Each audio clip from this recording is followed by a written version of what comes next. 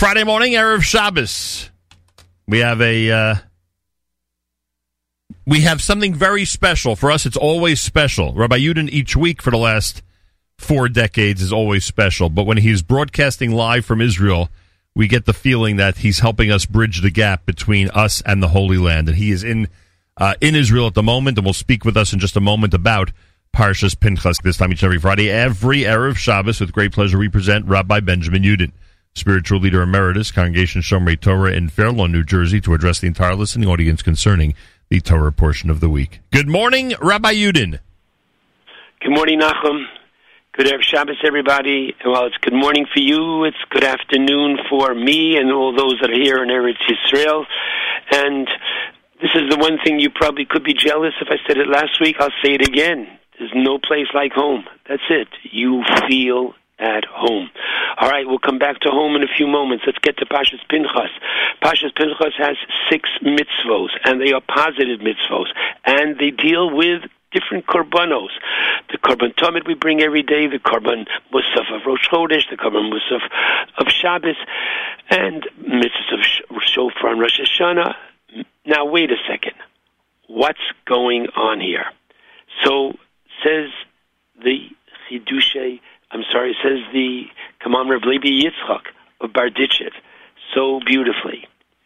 If you take the 3 weeks seriously, and I tried to suggest last week, let's try to take it seriously, remembering by one, davening a little slower, and especially the parts that talk about the 3 weeks, Yerushalayim, Moshiach, and Korbanos.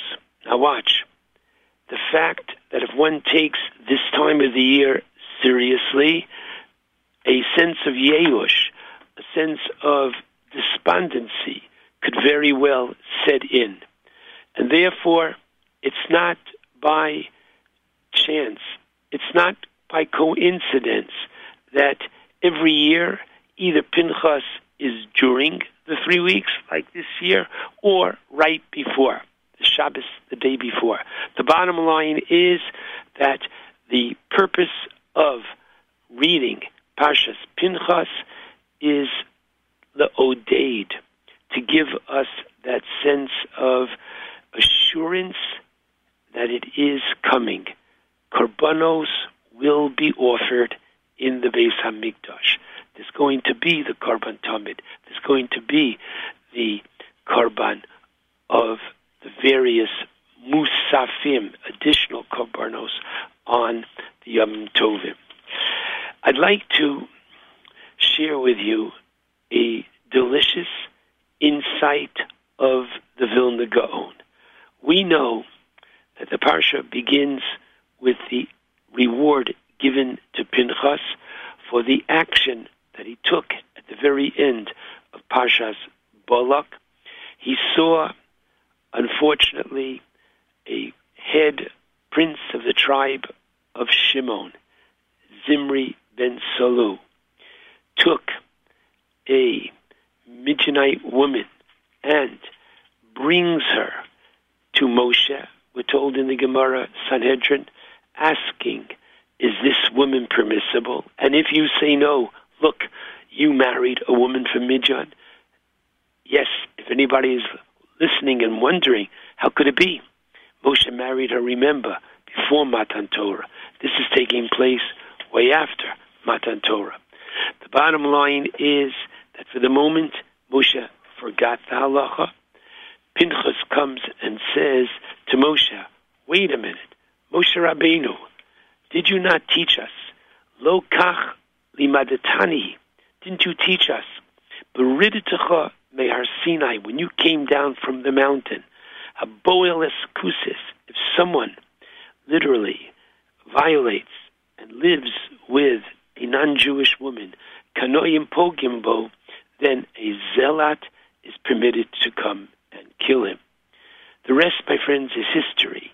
Moshe says the one who reads the letter, he should be the one to carry it out, and Pinchas takes the romach, the spear, kills them both, and the Torah tells us the Magefa, the plague, stops as a result of Pinchas's heroism. In this week's parsha, we're told that he gets Shalom. Isn't it strange? And the Netziv says beautifully, because having done an act of murder which could perhaps scar, tarnish his personality, the Torah says, no, I give him, says Hashem, Brisi Shalom, I will give him that equilibrium. I would give him that sense of calm that he had before, even after he did something of this nature.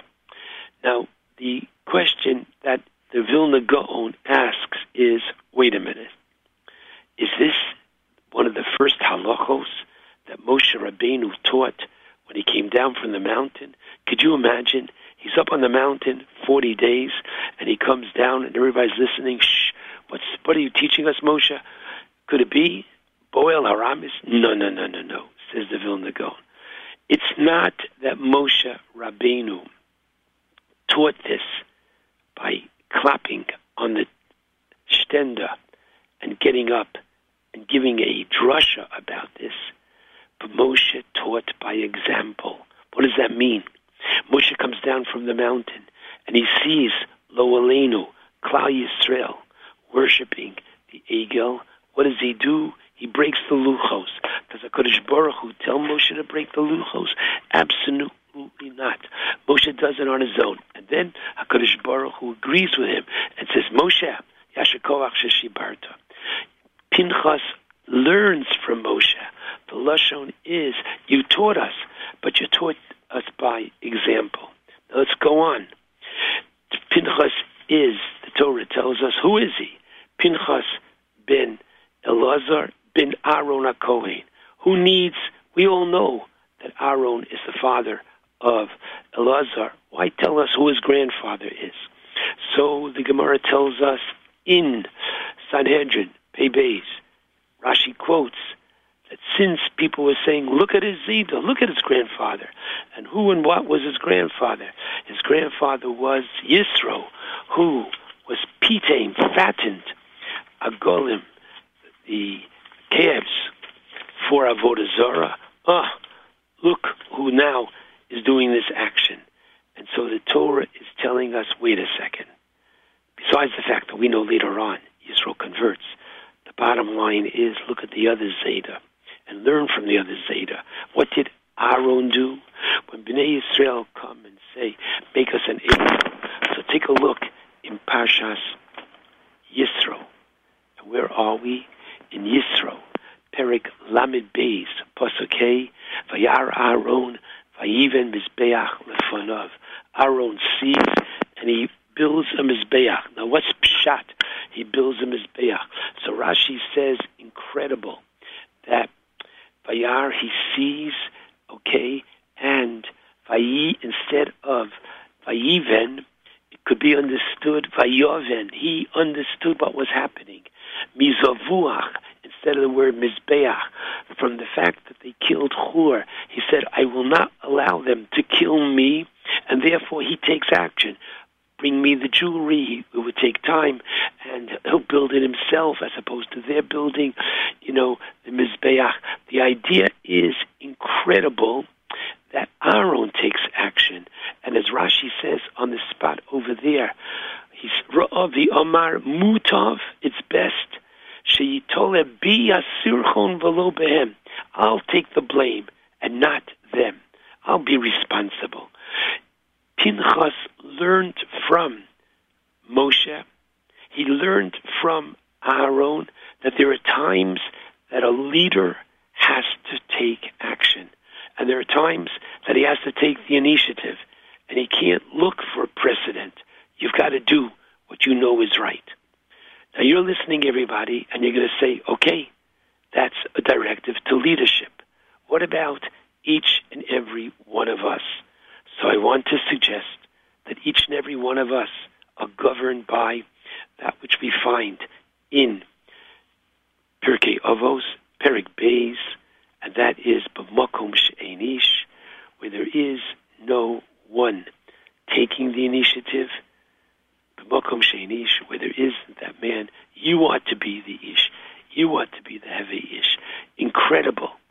We all know that in Eretz Yisrael, wherever you go, there are branches of Yad Sarah. What is Yad Sarah? Yad Sarah is an organization whereby you have all kinds of medical equipment, not just wheelchairs, which people can come and help make as part of your trip to Eretz Yisrael, but we're talking about ventilators. We're talking about very significant kinds of medical equipment, all kinds of equipment for new mothers coming home from the hospital, etc., that the Yad Sarah lends to people. It is a gemach. A gemach is a beautiful organization of doing chasodim. It started with one man, one Jew started, Uri Lapiansky, who later on became the mayor of Yerushalayim. But he started Yad Sarah, which now has branches all over. One person, Hishtadel Leozish. Now, let me tell you something. There is Mitzvah 431 in the Torah, V'ahavtem es hager. You are to literally love the convert, somebody who goes through conversion and is a sincere convert, a ger tzedek. There's a special mitzvah in the Torah, not only v'ahavta reacha kamocha, he's a Jew, and love him, as there's an obligation to love every Jew, love him or her, based on an additional pasuk, v'ahavtem es hager. And the Chinuch writes at the end of that mitzvah, mitzvah 431, that if somebody is new to the community, someone is new to your shul, go over and welcome them. I have to tell you, this morning, I davened in Har Nof, first time in that particular Beis HaKnesses. After shul was over, a gentleman came over to me, extended his hand, and said, "Welcome to Har Nof." You know what I said to him? Wow, you fulfilled Mitzvah 431, because the Chinuch writes at the end of that mitzvah, it doesn't only apply to the converts, it applies to someone that's new to your community. Ask them, do you have a place? Do you need a place for breakfast? Can I take you to my house? Can I tell you where the local place is? That little gesture goes so far. Each one of us can do it. You be the one in your shul, in your community, to welcome the stranger. What a privilege that is. Let me tell you something. My fingers, my index fingers, don't fit in your ears. But guess what? Yours do. You're in a situation where you hear Lashon Hara.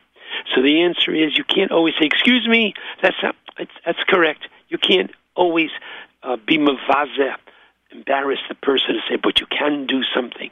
You can make a statement. You can show that you don't approve of this. You're going to put your fingers in your ears. And guess what? Just by that simple action, wow, you have shown people what could and should be right. Now, this is so true in so many different ways. In your office, when you wear the yarmulke and you act in a proper way, wow, what a Kiddush Hashem you accomplish in such a way. And I can even tell you that Eretz Zavas Cholav Udvash, leave it to Eretz Yisrael, that there's literally a shortage of beehives in the world, okay? There's a colony collapse disorder, which is shortening and curtailing bees. Kibbutz Beis Emek in the Western Galilee, what are they doing? They are coming up, and they have, with a robotic beehive. Incredible, giving them the proper environment. Again, literally, Eretz Zavas Cholav Udvash, and for those of us who didn't realize how important the bees are so important because they pollinate the fruits, the vegetables, and the nuts. Without the bees, there would not be almonds.